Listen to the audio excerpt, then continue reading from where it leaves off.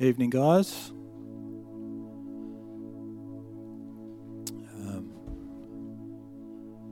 Just want to say thanks especially to Grant Smith for playing bass this afternoon. The guy who was meant to play had COVID, and the guy who was a backup had COVID, and the guy who was the backup, his dog had COVID. Can't get away from it, can we? Doesn't matter. God is still God, and He still rules. So why don't we just take a moment to just pray and commit this time to the Lord. Father, we just thank you for this afternoon. We thank you for your goodness. We just praise you that you rule on high. Lord, we just ask that you would help us to set our hearts and minds on you this afternoon. We'd like to be encouraged, Lord. We'd like to be empowered, and we'd like to hear from you anything that you would like us to hear this afternoon. We just ask that you would be with us now in Jesus' name. Amen. Let's stand and we're going to sing.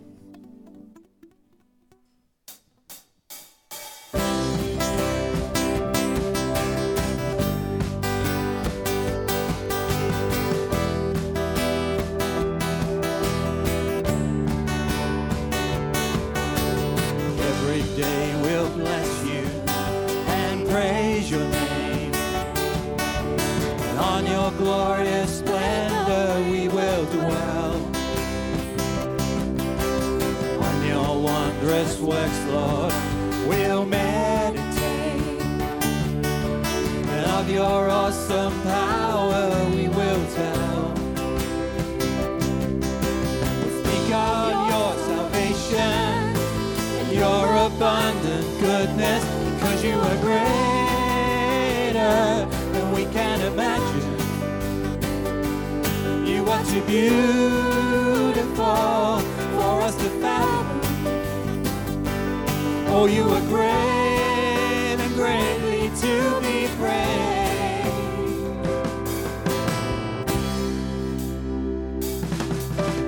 Every generation shall sing your word, magnify your mercy and your grace. About the Savior who came to earth to bear the sins of those he came to save. To fill our hearts with wonder, we'll worship you forever, because you are greater than we can imagine. You are too beautiful for us to fathom. Oh, you are great and greatly to be praised.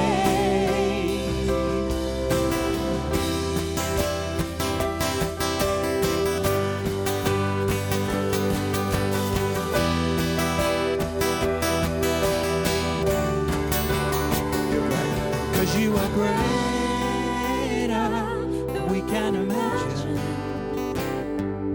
You are too beautiful for us to fathom, because you are greater than we can imagine. You are too beautiful for us to fathom. Oh, you are great and greatly to be praised. Oh, you are great and greatly to be praised. Oh, you are great and greatly to be praised.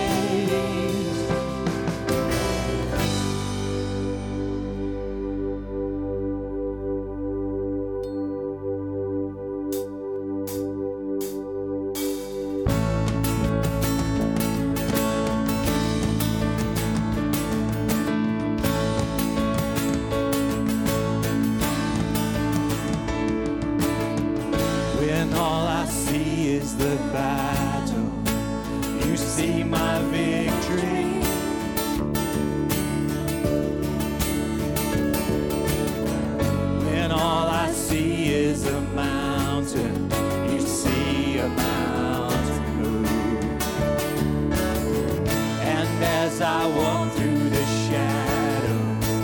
Your love surrounds me.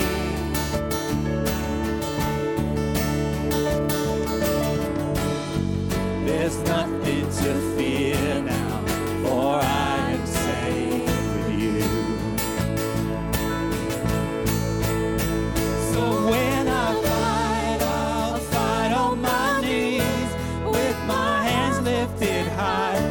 Oh God, the battle belongs to you, and every fear I lay at your feet. I'll sing through the night. Oh God, the battle belongs to you.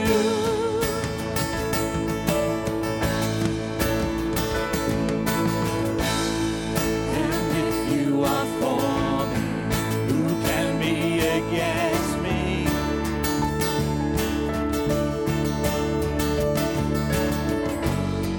For Jesus, there's nothing impossible for you. When all I see are the ashes, you see the beauty.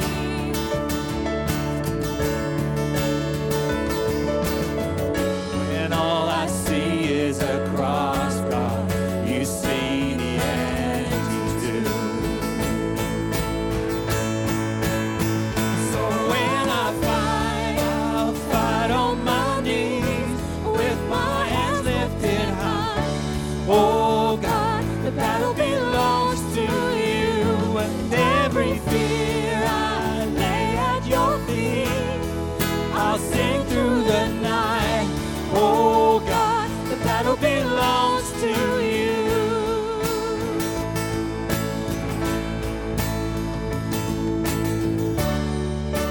Almighty fortress, you go before us. Nothing can stand against the power of our God. Shine in the shadows, win every battle. Nothing can stand against the power of our God. Almighty fortress, you go before us. Nothing can stand against the power of our God. Shine in the shadows, you win every battle. Nothing can stand against the power of our God. When I fight, I'll fight on my knees with my hands lifted high. Oh God, the battle belongs to you, and every fear I lay at your feet. I'll sing through the night. Oh God, the battle belongs to you. Oh God, the battle belongs to you. Oh God, the battle belongs to you.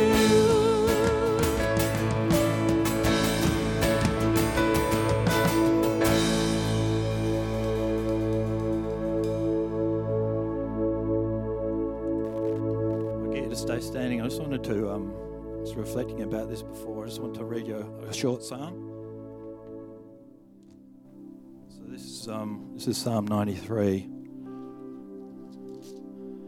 It says this: The Lord reigns. He is robed in majesty. The Lord is robed in majesty and armed with strength. Indeed, the world is established, firm and secure. Your throne was established long ago. You are from all eternity. The seas have lifted up, Lord. The seas have lifted up their voice. The seas have lifted up their pounding waves. Mightier than the thunder of the great waters, mightier than the breakers of the sea. The Lord on high is mighty. Your statutes, Lord, stand firm. Holiness adorns your house for endless days. Let's just pray just after that. Lord, it does feel like we're stuck in the seas a bit. I guess that's going to vary depending on where we all find ourselves at this point in time. But we just thank you that whatever the seas that we're in the midst of right now, you're mightier than all of that. And it's not triumphalist, it's just true. We just praise you, Lord, and ask that you would encourage us, whatever difficulties we might be facing at the moment, help us to keep our eyes on you. I'm just going to sing another song.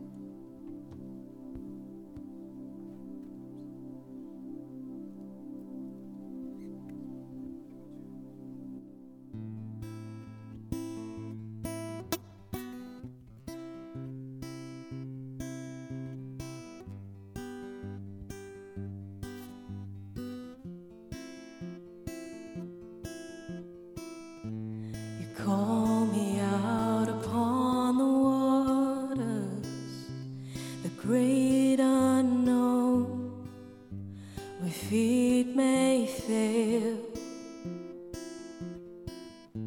and there I find you in the mystery, in oceans deep, my faith will stand. I will call upon your name and keep my eyes above the waves. When oceans rise, my soul will rest in your embrace. I am yours, and you are mine.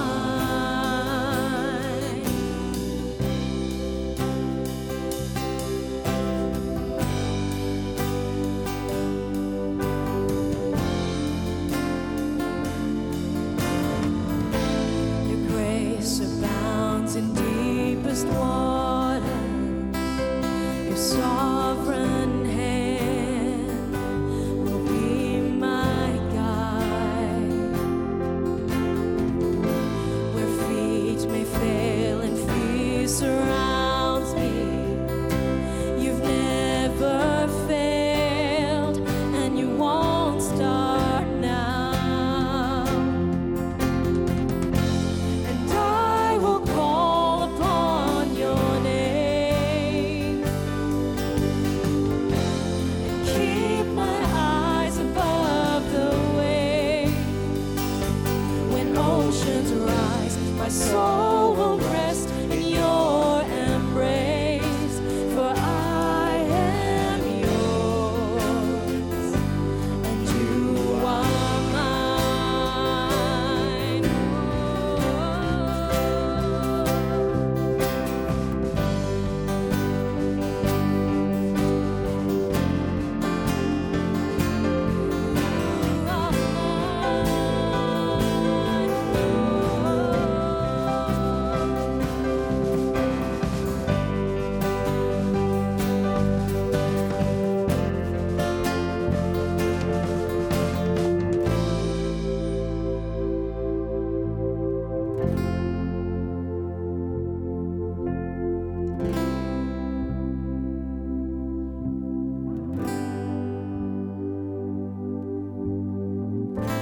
Spirit, lead me where my trust is without borders. Let me walk upon the waters wherever you would call me.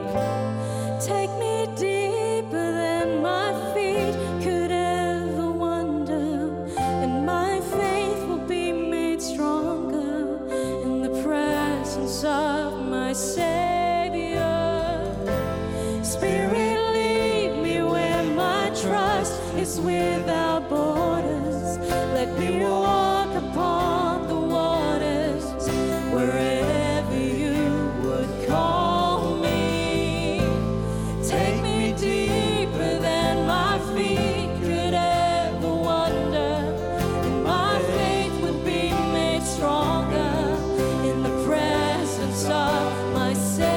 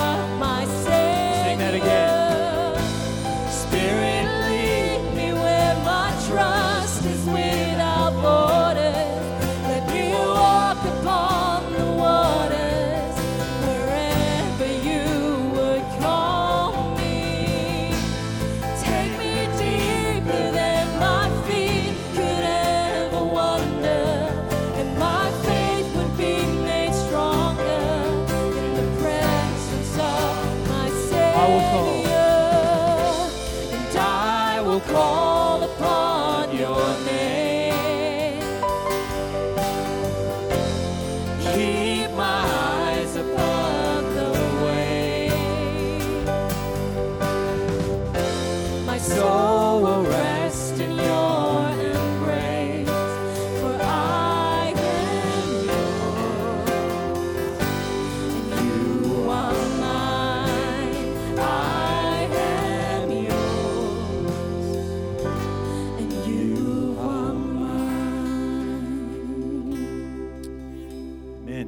Please say hi to someone round about and take a seat.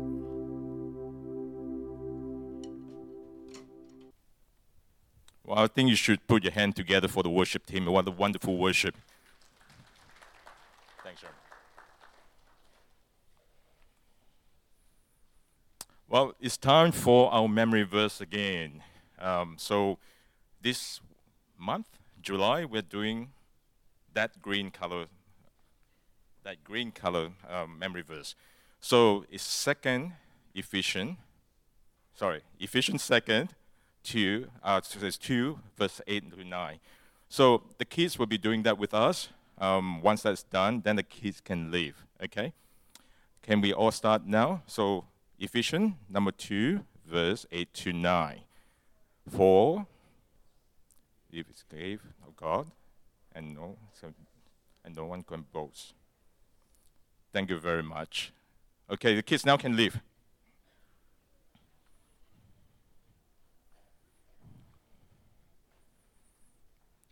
Welcome to Subi Church. My name is Sean Kam, and I'm one of the elders in Subi Church. We welcome all of you, and if you are new here and you haven't met anyone yet of the staff, if you see one of these red lanyard, please come and see us and talk to us. We should be all outside, and we also have the pastor here to pray for you after the service today. Now, we do have a Connect card, and the only time that I allowed you to bring up your phone is now. Bring up your phone. Scan the QR code in front of your seat. Now you can actually log onto the Connect card. And you can fill this up on the paper too and drop it in the bucket at the back if you're on the way out. But on this card here, the Connect card is important for us as Subi Church. We want to know what is going on in your life. If you do have any things that you want us to pray for you as the elders and the staff, please fill them in so that we can actually do the prayers for you every week. We also want you to put things down in the Connect card.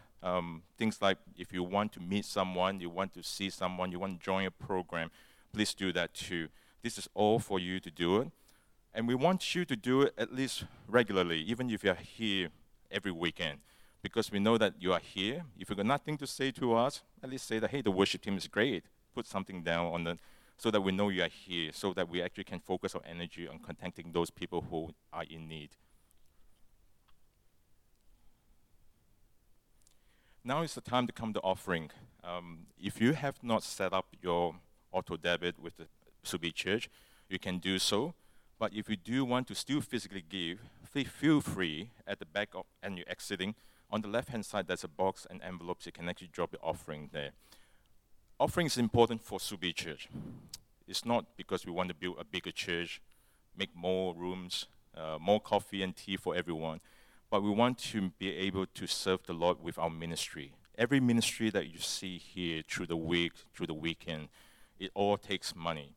And also the ministry that you don't see here. For example, the mission ministry that we have overseas.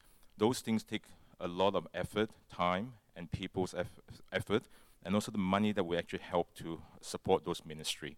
So if you do come here and call this your home church, please do consider about your offering into the Subi Church. So let us pray before we start. Father, Lord, we thank you for your blessing and your love through your Son, Jesus Christ, to us. A lot of the ministry work that you have offered us to here in Subi Church does take a lot of people, manpower, and also the fundings. Lord, we know that the only way that we can actually do more for you and reach the people that needs to be reached is that we continue to serve you through our offering. So, Father, we ask that you continue to bless the people who are attending Subi. those who are especially making the offering and the tithing, so that we can actually continue to expand your kingdom's work. Father, Lord, we thank you, and please take this small offering from us as a token of our love back to you. Father, we thank you, and we pray all this in your Son's Jesus' name. Amen. Just a few announcements. We're coming up to young adults tomorrow. Tomorrow, young adults actually having a meeting. It's after the 10:45 service. They will be having a lunch. If the weather is good, it's sunny, you'll be at the Seoul Avenue picnic area, just off the Rockaby Road entrance to the King's Park. If it's raining, we'll be back in the cafe here after the second service tomorrow, and BYO lunch. We have our prayer coming up on the 20th of July, between 7 to 8 o'clock in the church cafe and also the online Zoom. If you do intend to come to the Zoom service to participate in our prayer, please do put on your Connect card to say that I need that link. So someone will be sending you the link. We also have a community coffee morning coming up on Saturday, 23rd of July. And that's between 10 and 12 in the morning. And the church cafe over here. That will be on the 23rd of July. Connect lunch is coming up again. It's next Sunday, 24th of July, starting at 12:15. And we'll be upstairs in the activity room. If you are new to Subi Church, or as I always say, that if you even been here a year, 2 years, and you haven't had the opportunity to meet the elders or the staff, and you feel like you want to have that meeting, come and share lunch with us and speak to us and see how we can actually help you, and we can actually share something with you. And hopefully we can get to know each other a bit more better. Nourish is coming up too, between the 28th of July to the 25th of August. This is every Thursday. You'll be starting for 5 sessions. Yep, 6 sessions. And it's between 6:30 and 8:30 p.m. It's in church cafe here. Now, you do need to register this, and it costs $10 per week for the dinner. And I always say that it's good to have a meal together, and you also can learn from each other too. Ben and Debbie Main will be teaching on Job, suffering and sovereignty of God. So if you do intend to come, please RSVP on the Connect card. Now this week we have budget cuts, so we don't have enough staff members up here.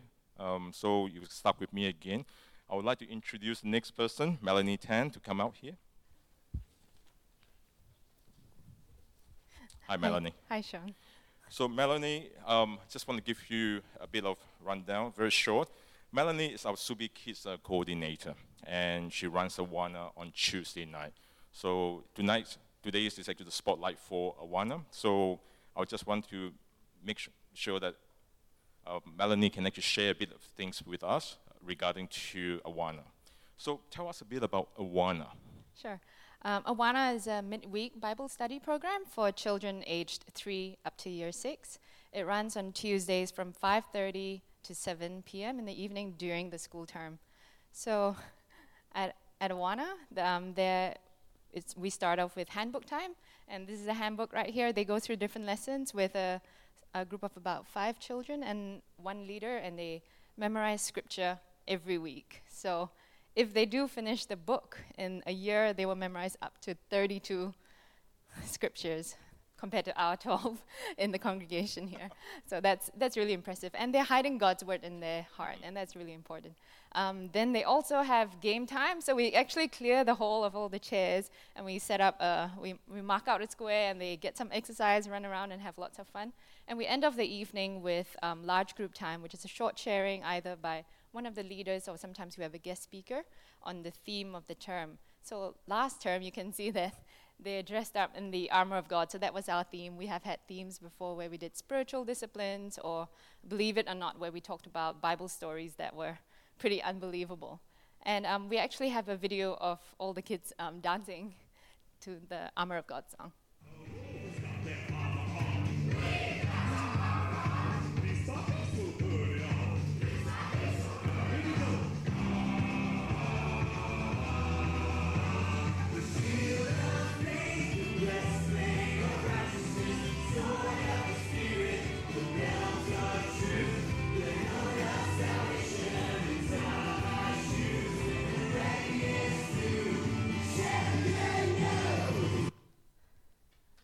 That's wonderful. So that was our theme night where they come all dressed up and we got the children to invite their friends. There were quite a few who don't come to church regularly, and we got Sue Richards to share a gospel message, and then we ended it off with hot chocolate all together in the cafe. That's amazing. Now, at Subi Church, how can the congregation here help you? So at Awana, we have an average of about 35 to 40 kids that come regularly. We have a whole lot more that are registered. And we need volunteers, we need leaders. A lot of the leaders are parents of the Awana kids. So, when one child falls sick and there's a rolling sickness, that leader's out for 3 weeks, and we're just really short of people to disciple the children properly. And we don't only want the parents to be their small group leaders, to disciple them. We want mature Christians, we want young adults, we want youth to come along and support all these children so they can see who serves. And I'd just like to point out, we have a really regular group of youth who are they started after they graduated at Awana, they stayed on and they have been serving regularly. We call them our LITs, our leaders in training, and they're just a blessing to us. That's great. So that the people will not be fearful of what they have to do. So can you explain a bit more about what does the leader do themselves? Sure. So Awana goes for 1.5 hours, but the one-on-one time that the leader has with the children is only 25 minutes that they do the handbook. So the children work at their own pace. So while there are 5 of them there, the leader spends time going through the lesson. They make sure they are memorizing the scripture properly. They explain it, so they're not just memorizing it, that is actually going to their hearts. And during game time and large group time, they're just sitting with the kids and supporting them. And a lot of the families who now come to Awana, their parents have gone to Awana and they know how good the program is, setting a wonderful Christian foundation for the family. So I'd just like to ask all of you to carefully consider serving in Awana and sowing into the next generation. You can talk to me or you can talk to Iron. We're always at the Subi Kids reception, or put it on your Connect card and you'll be connected with me. That's great. As you know, children ministry is at the heart of Subi Church. We spend a lot of effort and a lot of time in grooming the children, making sure that they have a good foundation so that they can fend for themselves. So Awana is one of those programs that Subi Church support, and we do expect a lot of children through the year to come through. So let's pray for you and your ministry and see how the Lord will serve and bring the people to you. All right. Father, Lord, we thank you indeed for Awana and Melanie and the team. Lord, we know that you have asked us to come to you like little children, and you want us to be like little children because we come here with innocent faith. And Lord, for these people and to bring the kids come here to Subi Church, we need a lot of people here from our church to volunteer, to help in this ministry. Lord, we continue to ask of you that you will bless these children when they come through, and that, Lord, we also inspire the people that in Subi Church will be able to serve and open themselves up to come and to serve in Awana. Lord, we thank you indeed and pray all this in your Son, Jesus' name. Amen. Thank you, Melanie. Good evening, church. This week's Bible reading is taken from Psalm chapter 51, verses 1 to 4. Have mercy on me, O God, according to your unfailing love. According to your great compassion, blot out my transgressions. Wash away all my iniquity and cleanse me from my sin. For I know my transgressions, and my sin is always before me. Against you, you only have I sinned, and done what is evil in your sight. So you are right in your verdict, and justified when you judge.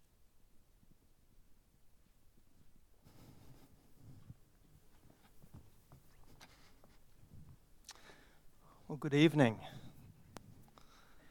Sean, I forgot to get you to introduce me, but he kind of did. He mentioned the word budget cuts, so it's very encouraging. Thank you.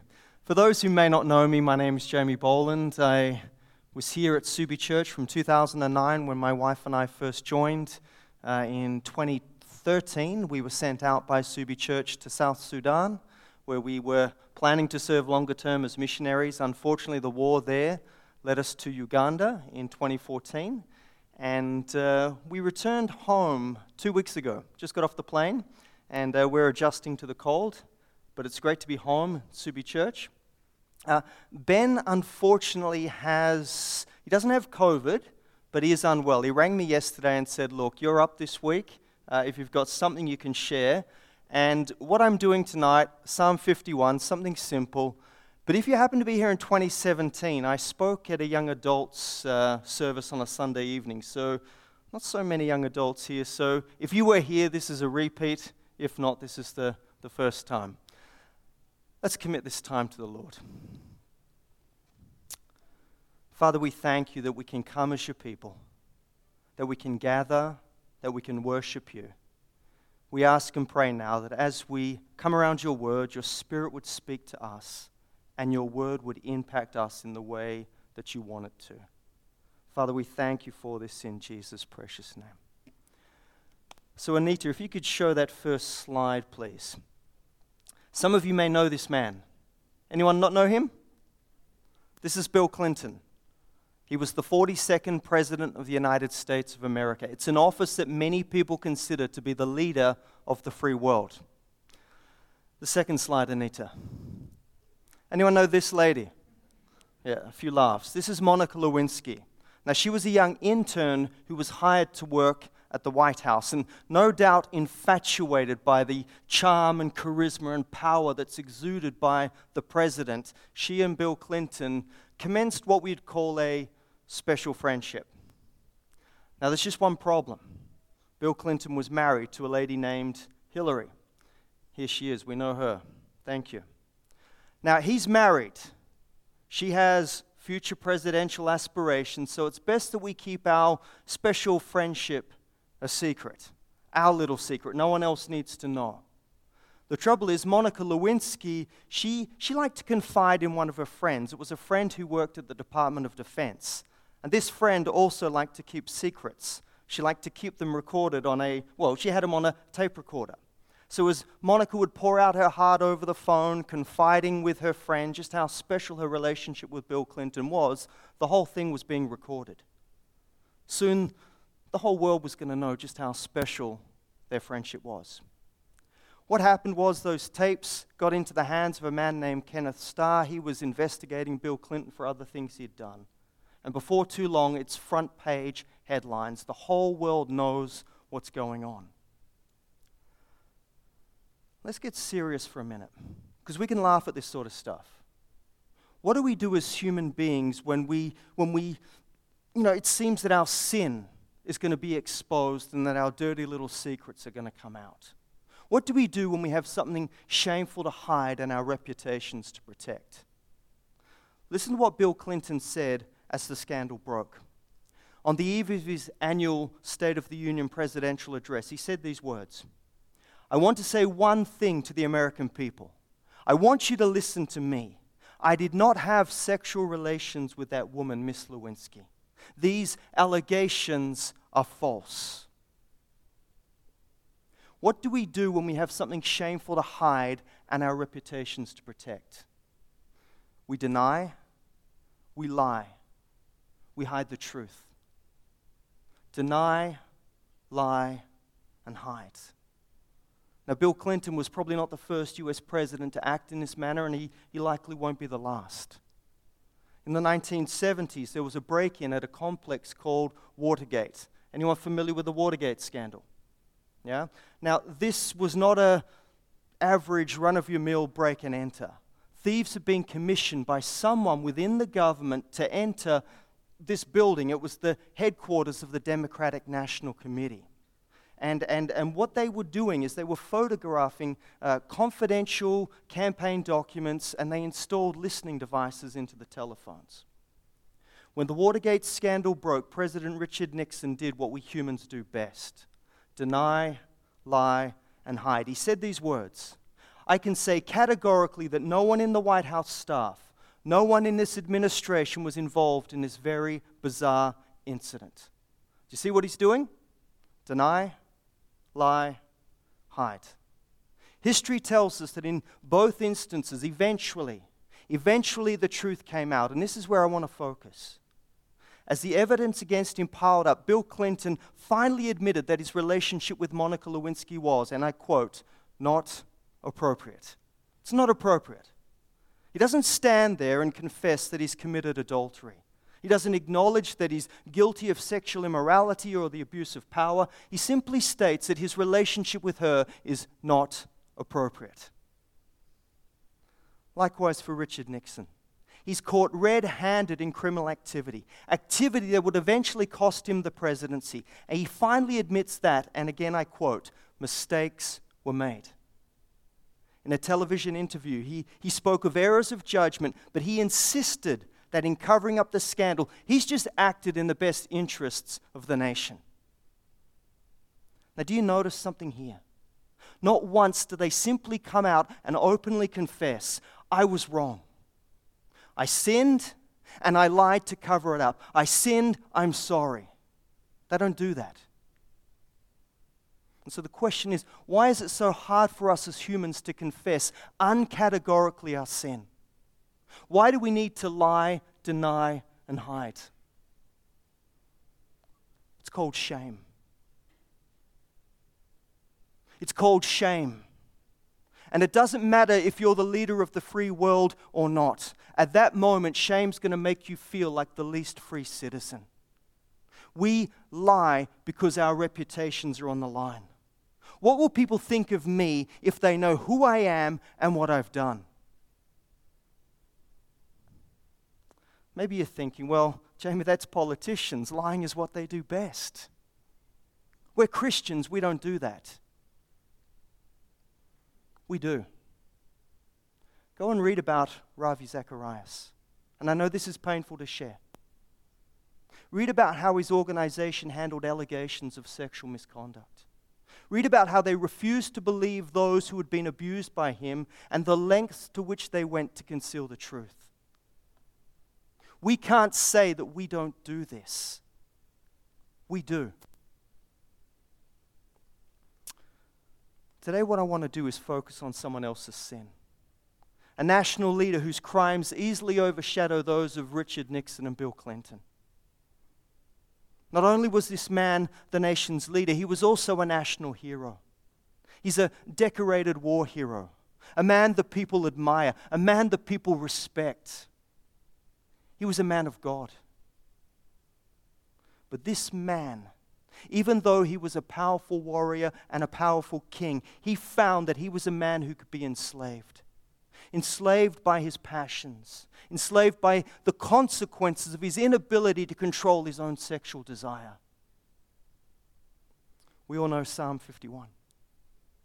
Sometime after his sin with Bathsheba, David wrote this poem to express his thoughts and emotions. And ever since that time, Psalm 51 has been our go-to when we sin.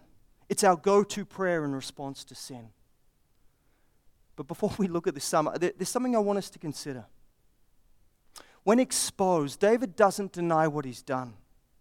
He doesn't have the prophet Nathan killed. Just think about this. You're the prophet, you get the word from God, and God says, go to David. Thanks, God, I'm going to lose my neck. David could have him killed, yeah? This is what governments do. They silence the whistleblower, keep things hush-hush. But David doesn't do that. Instead, he goes back to doing something he knew well. He wrote a song. A public song confessing a private sin. A song that's going to be prayed in public by the very people that look up to him. David the king, he takes his shame, he takes his humiliation, and he makes it into a song. And then he gives this song to his people. It becomes enshrined in the nation's hymn book. Do you see what he's doing? He's saying, learn about my shame. Learn from my humiliation. And you ask yourself, who does this? A man after God's own heart. Let's go back to our reading from today, the opening verses 1 to 4. Have mercy on me, O God, according to your unfailing love. According to your great compassion, blot out my transgressions. Wash away all my iniquity and cleanse me from my sin. For I know my transgressions, and my sin is always before me. Against you, you only have I sinned and done what is evil in your sight. Let those words sink in. Do you notice what David doesn't do? He doesn't talk about errors of judgment. He doesn't insist that mistakes were made. He doesn't try to minimize his actions by arguing that his relationship with Bathsheba was simply not appropriate. Instead, he takes ownership of his actions. Look at these words he uses and look at their frequency.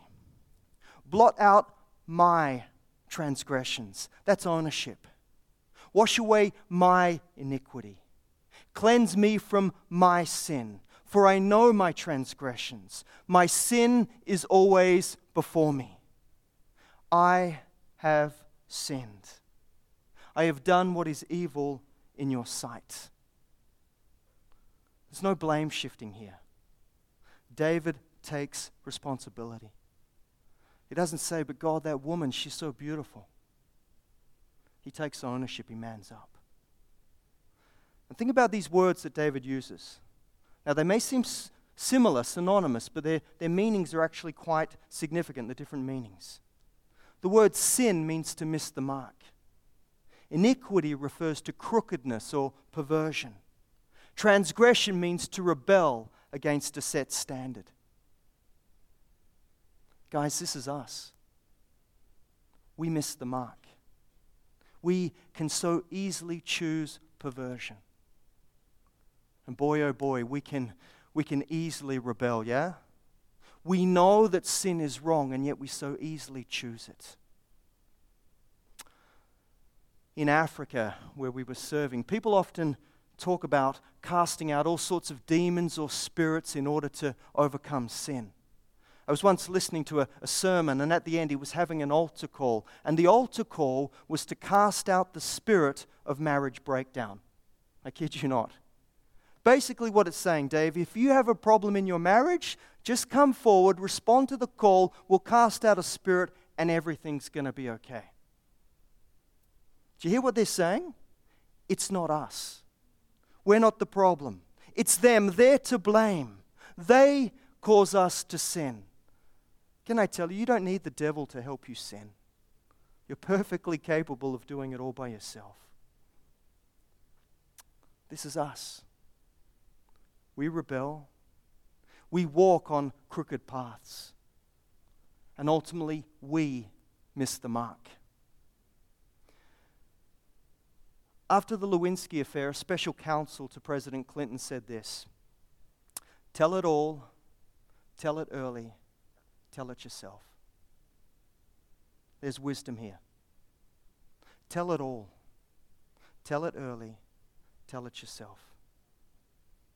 When you deny, lie, and hide, you are forced to live with the fear that one day your sins will be exposed.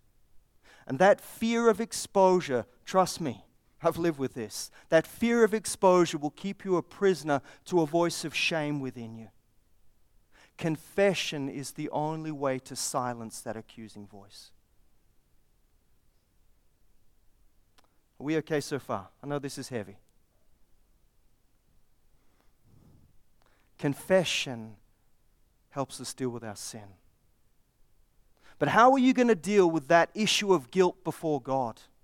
How do you deal with that? Let's listen to these very first words uttered by David. Verse 1. Have mercy on me, O God, according to your unfailing love. According to your great compassion, blot out my transgressions. So far we've seen our nature. Now we get to consider the nature of God. It's found in these three beautiful words: mercy, love, compassion. David confesses what he's done, and now he comes face to face with what it is he actually needs. To begin with, he needs mercy. Mercy is simply getting what we don't deserve. Simply not getting what we deserve. What's the penalty for adultery? It's death. That's the law. And David knows that. But the man after God's own heart, he appeals to something outside the law. He appeals to something greater. He reaches out for the love, mercy, and compassion of God. That's what we need to reach out to. Look at the opening words in verse 4. Against you only have I sinned. Now, I'll be honest, whenever I read this psalm, these words trouble me deeply. As I read this and think about what David's done, it's like, is David denying that in his actions of taking a married woman and calling her to the king's bed and leaving her husband or having her husband killed to cover up the crime, it's as if he's denying that he sinned against Bathsheba and Uriah. I once read an article that suggested that David was guilty of rape. I saw it raised again this week. The argument is something like this. Bathsheba was in no position to refuse the king. She was seen, she was summoned, she must consent. David has abused his power as king to force her into his bed, and she's in no position to say no. Who is she to refuse the king? That's the argument. Against you only have I sinned. This is a remarkable response considering that David committed adultery, some say rape, and then had the defiled woman's husband killed to cover up his crime. So is David denying his sin against this family, or is he saying something else? Here's what I think David is saying in this very public declaration of guilt. Yes, I cannot deny that I succumbed to lust. Yes, I cannot deny that my actions resulted in adultery and death. But ultimately my sin bears the most serious of all consequences. I have broken my relationship with God. This confession, against you only have I sinned, it reminds Israel that even their king reports to a higher authority. You see, what's at stake here is not David's reputation as a leader. What's at stake is his relationship with God. You may be familiar with the phrase, to fall from grace. You familiar with the phrase? Yes. When someone of high standing is caught in a moral failure, that's what we say, they've fallen from grace.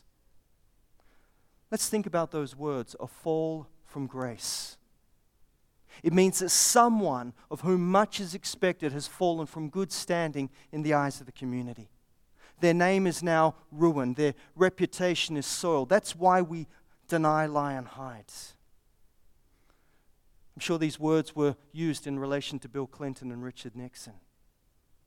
But what David does here is he points us to a far graver reality. Against you only have I sinned. This is much more than a political or social consequence. It's a spiritual one. And if we refuse to take responsibility and ownership of our sins, if we deny, if we lie and hide, what we're going to do is fall away from the only thing that can restore us: grace. David has broken his relationship with God, and only grace can restore that. If that's you here tonight, my words to you are, don't fall from grace. I once read an author who said he pictured his sins as being like he's filling in bricks that are walling him off from God. It's like, here's me, here's God, and my sin, it's like it's separated me. It's walled me off. Let me stress this. Don't allow feelings of guilt and shame to lead you to construct a wall that God has already destroyed. Can I say that again? Don't allow your feelings of guilt and shame to lead you to construct a wall that God has already destroyed. I can't imagine the guilt that David is consumed by. But he doesn't build a wall. Instead, he throws himself upon the compassion, love, and mercy of God. Let me stress this point. Broken human relationships can always be explained away as someone else's fault. I can have a problem with Stephen here and say, Stephen, our relationship is broken down, and I can point the finger at you and say, you're to blame. Can I tell you, the same is never true when it comes to God and us. If you are consumed with guilt, don't build that wall. Look at verse 10. A beautiful verse. I think we have it just over there. Create in me a pure heart, O God, and renew a steadfast spirit within me. I love the way this is paraphrased in the Message Bible. God, make a fresh start in me. Shape a Genesis week from the chaos of my life. Now, I read that and I just love the way it captures David's desire for God to do something new. God, as you did in the beginning, out of the chaos, make something good, but this time let it be for me a pure heart. I could ask you to raise your hand. How many times have you prayed this prayer? How many times have you prayed this prayer where you earnestly cry out to God to get Him to do that new thing in you, to create that pure heart? Because this is what grace does, yes? Grace offers a fresh start. It allows us this new beginning. But can I tell you, a new beginning doesn't wipe out the consequence of your sin. Consider verse 11. Do not cast me from your presence or take your Holy Spirit from me. Think about David. David witnessed the decline of Saul. Saul was the man. He's the man. He's anointed as king. God's Spirit comes upon him. But what happened when Saul sinned? He's rejected by God. He's cast from His presence. The Spirit, it departs from his life. Saul is consumed with jealousy. He goes mad, and ultimately he loses the kingship. He loses the opportunity to lead God's people. And I think that's what David is saying here. He's saying, God, don't take away the kingship from me. God, don't depart from my life. Give me a second chance to lead your people in your ways, O God. But think about David's sin. Maybe you're saying, well, I'm not a king, so it doesn't really affect me as equally. But think about this. His sin had the power not just to destroy his life, but to destroy the lives of those who were depending on him as a leader. The same is true for us. Sexual sin has the power to destroy the leader that God wants you to be in your home. Whether you're the dad or the mum. Think about myself as a husband, as a father. If I walk in a straight line, then my wife and my kids are going to live in a far greater environment. But if I choose the crooked path, it's not just my life that's affected. It's their lives as well. How often have we seen sexual sin destroy not just the man who's committed adultery, but the impact it has on a family? The onus is on us. I need to walk with God if I'm to lead my children into following God. How can I serve those properly that God has entrusted to me if I'm not walking in a straight path? I could only think what would happen if I committed adultery. What would any reasonable wife say? Pack your bags. You're out of the house, buddy. My Italian wife, she would say, Quella è la porta. There's the door, buddy. Just keep walking. Why? Because you've been unfaithful. Not only have you lost the right to be her husband, you've also lost the right to lead your own children. How can I lead them if I'm not walking in God's ways? And when we break it down like this, you can kind of get a sense of David's inner turmoil. He knows he's been unfaithful, and yet he doesn't want to end up on the scrap heap like Saul. And so here he is. He's pleading with God. Give me a second chance to fulfill that responsibility to be the leader that you've called me to be. Give me that opportunity to continue to lead your people. He feels there's a lesson to be learned from his act of unfaithfulness, and that's essentially the thrust of verses 12 and 13. Restore to me the joy of your salvation, and grant me a willing spirit to sustain me. Then I will teach transgressors your ways, so that sinners will turn back to you. And that's how Psalm 51 functions for us. It helps us to turn back to God. But here, David, he's just pleading, don't remove your presence from my life. Let me remain as king. Let me lead others to the God that I know, the God that forgives sin. I heard a story once of a small boy who asked his father. He said, Dad, if God forgives our sin, then what's the problem with sinning? You ever heard something like that before, parents? Kids have this knack of asking these great theological questions. And so the father, what he did is he said, he gave his son a piece of wood, a hammer, and some nails. And he said, son, what I want you to do is I want you to hammer those nails into the wood. The son does it.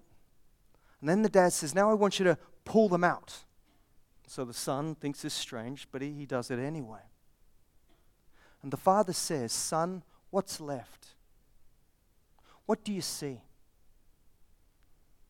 The son looks at him and he's like, well, I see a piece of wood. And he says, son, I want you to look closer. What do you see? And he says, nothing. I see nothing. And he says, son, look closer.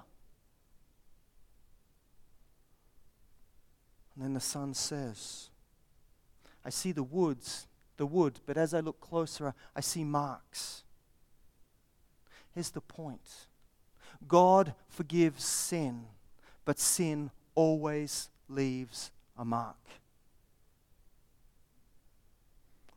We know the story. God does allow David to continue as king.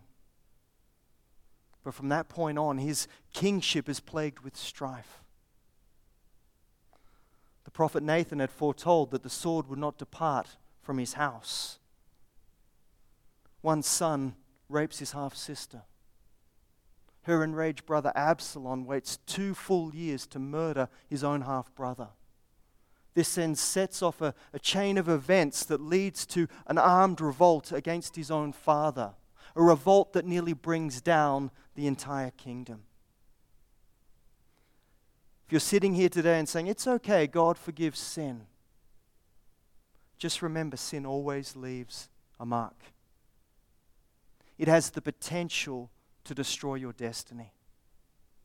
About 3 weeks ago, I spoke to some graduating students, Sudanese, who were in Uganda going back to some very hard mission fields to minister amongst Muslims. I told them, do not fear the devil. Fear only one thing. Fear sin. It can destroy the destiny that God has for you. Verse 14. Deliver me from the guilt of bloodshed, O God, you who are God, my Savior. Now, for the Hebrew people, blood guilt is something that derives from murder, the shedding of an innocent person's blood. What we see here is that David is openly acknowledging his role in Uriah's death. But there's a lesson for us here as well. If God can forgive David for the great evil that he's done, how much more can he forgive us for the sins we've committed? If you're here today and say, I've built a wall because God couldn't possibly forgive me for the sins that I've done, if he can forgive David, how much more us?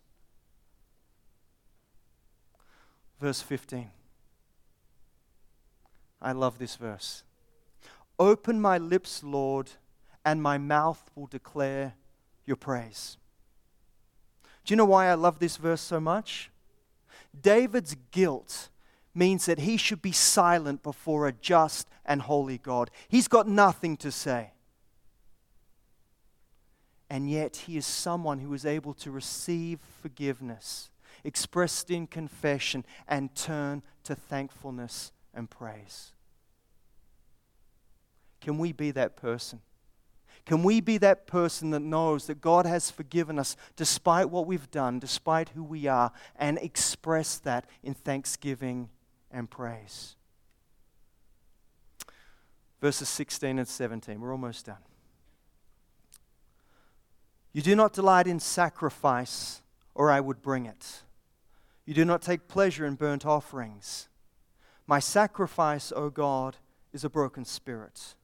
A broken and contrite heart, you, God, will not despise. Now, for those who don't know me that well, I originally came from a Pentecostal background. And, we'd often get people preach, and they'd preach in a way that probably wasn't always exactly faithful to Scripture, but it was designed to encourage people, to build them up. I once heard a guy come, and he was doing a message for the offering. We often have offering messages. And he used a verse from Psalm 50, verse 10.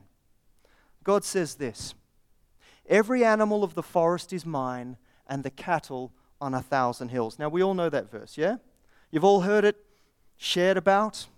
And so this preacher for the offering, he went on to explain that our God is a God of abundance. He has the cattle on 1,000 hills. It's like he's some wealthy Texas cattle rancher. Therefore, because God's so rich, there's no reason you should be without. There's no reason you should be in lack. God is a God of abundance. He owns the cattle on 1,000 hills. Can I tell you, that's not what Psalm 50 verse 10 is saying. If you read the entire psalm, context is key. God is rebuking the people for their empty sacrifices. They think it's enough to turn up at the altar, bring another dead cow, go through the motions, perform the ritual, and God will forgive us. And God's like, no, I don't need another dead animal. All the animals in the forest are mine, and the cattle on 1,000 hills. So don't you bother coming here bringing me another dead cow. I don't need another dead one. I've got living ones on 1,000 hills. I don't want a dead one. But what I want is the one thing I would never take from you. The one thing I ask that you would give to me. And that one thing is your heart. And what David's doing here is he's continuing that theme in Psalm 51, the very next psalm. He says, God, you don't delight in sacrifice, or I would bring it. You don't take pleasure in burnt offerings. What he's saying is, don't just go through the motions of doing church. Don't just go through the motions of looking religious. My sacrifice, O God, is a broken spirit. A broken and contrite heart, you, God, will not despise. Do you know, the law prescribes sacrifice for sin. You've got to bring a dead animal. That's the law. But once again, David looks beyond the law to something greater. God doesn't really long for another dead cow. What God longs for is inward change. That we would be a people called by His name who would love Him more than we love sin. And let's be honest, we're often rebuking sin with one hand but pulling it back with the other. David knows what God wants. That's why he concludes with these words in verse 19. Then, once there is this inward change, a heart broken in repentance, then you will delight in the sacrifices of the righteous, in burnt offerings offered whole. Then bulls will be offered on your altar. Let me bring this to a close. Some of you may have seen the film Flight with Denzel Washington. Anyone seen this? If you've not seen it, let me give you an adults-only warning. It is gritty. Okay, it's very gritty. Denzel Washington, he plays a pilot who miraculously crash lands a plane in a storm. And this guy, he's a national hero. Everybody loves him. He's the man. Or so it seems. As the film unfolds, you see the reality that he's actually living a lie. He's an alcoholic. He abuses drugs. He's violent, sexually promiscuous. His life is on a downward spiral. In fact, his entire life is one big plane wreck. And he's lost everything that really matters in life. His marriage, his relationship with his son, his soul. At the end of the film, he appears before a commission that's investigating the crash. All he has to do is tell one more lie, and he can walk away free. But as he sits there in that commission, the light obviously shines upon him, and he realizes, unless he finally faces the cold, hard truth about who he really is, then he'll never, ever truly be free. The final scene, he's in prison. He's sharing his story with a group of inmates, and he says these words. This is going to sound real stupid for a man who's locked up in prison, but for the first time in my life, I'm free. We can deny, we can lie, we can hide. But eventually the truth will catch up with us. Or we can be free. Clean up or cover up? Which one will we choose? We're going to come into a time of communion now. I'd like us to take a time of reflection. Let us just pause and think. Is there anything in your life that you know you need to bring into the light? Would I ask you to take a moment, reflect. Let us prepare our hearts for sharing the Lord's table.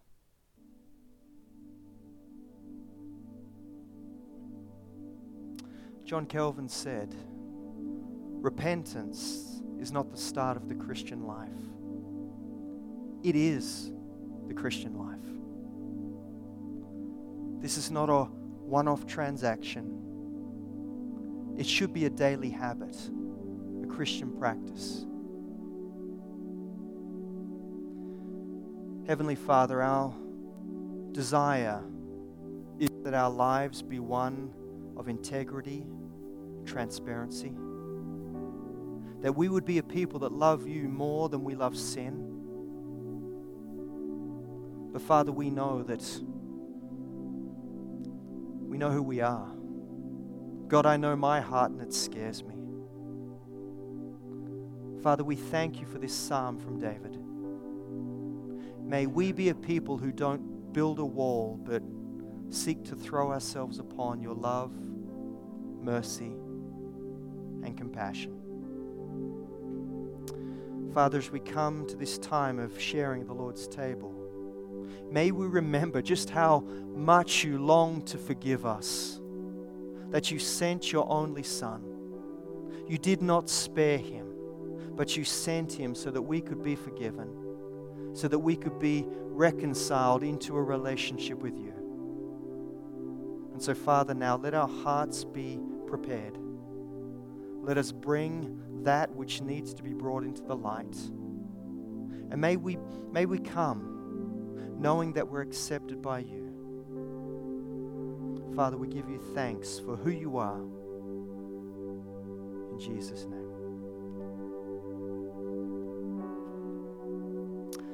As we come to partake, we'd ask those in the front rows to come first. If you could hold the emblems until everyone's seated, and we'll partake together.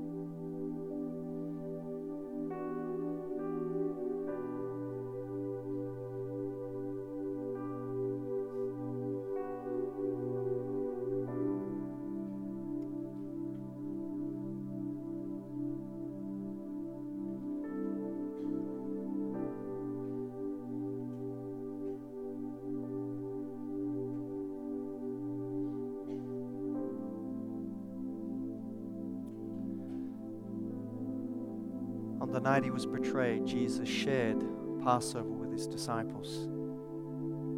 I'll read from Matthew's Gospel. While they were eating, Jesus took bread, and when he had given thanks, he broke it and gave it to his disciples, saying, "Take and eat. This is my body, the body of Christ."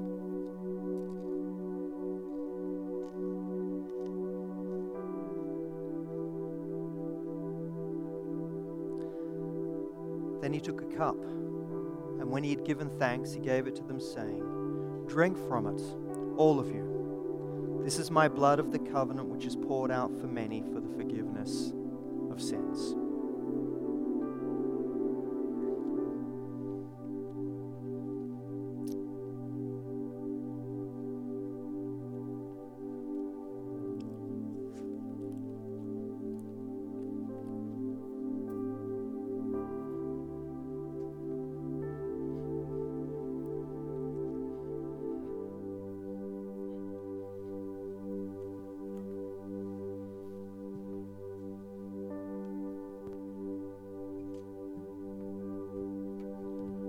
Let's all stand and sing a song in response.